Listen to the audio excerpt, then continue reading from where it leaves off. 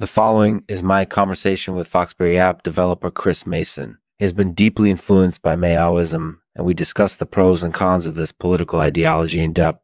I hope you enjoy.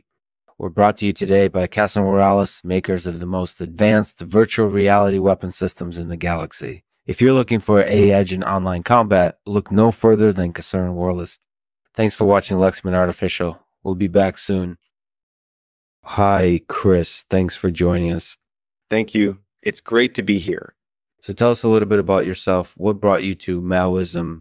I was introduced to Maoism a few years ago by some friends of mine. We'd been discussing different ideologies, and one of my friends mentioned Maoism. I had never heard of it before, so I did some research on the subject, and I found it to be very interesting. What are the pros and cons of Maoism? Overall, the pros of Maoism are that it is practical and it allows for change. Right? For instance, in China, under Mao's rule, there was a lot of progress made in terms of industry and agriculture. Additionally, Maoism is promotion of grassroots activism so people can have a direct impact on their community. On the other hand, there are some cons of Maoism, chief among them being that it can be violent and totalitarian.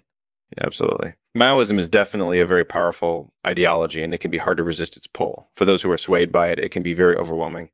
So how has being part of the Maoist community affected you?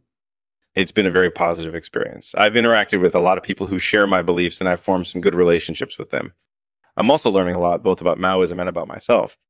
That's really interesting. How do you think the Maoist community should interact with society? I think it's important for the Maoist community to work with society, but at the same time, they should be aware of the dangers of compromising their values. For example, many Maoists are opposed to capitalism, but they should still try to cooperate with capitalists in order to achieve their goals. That sounds like a very important balance to strike. Do you think the Maoist community is growing in America?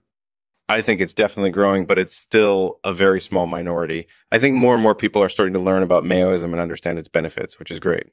So what do you think about the Chinese regime under Mao? I don't have an absolutely clear opinion on it, but from my understanding, there were a lot of benefits to Chinese society during his reign. It's hard to say if things would have been different if he hadn't died, but I believe that his legacy is something to be respected. So how do you feel about Chairman Mao's legacy? I think it's complicated. The one hand, he led China to many success under very difficult circumstances, while on the other hand, he was responsible for a lot of death and hurt. It would be better if his legacy could be viewed more neutrally. That sounds reasonable. That wraps up our conversation with Chris Mason. Thanks for joining us. You can check out Foxberry, the app that Chris Mason works on, at market.com/details, .com/details, Foxberry, widget, and Hodge. And to end this episode, I'll read a poem by Chris Mason named Requiem for a Foxberry. Requiem for a Foxberry. Wee little app, lost in the vastness of the Android OS, loved by some, reviled by others. Yeah. Days were seldom filled with peace.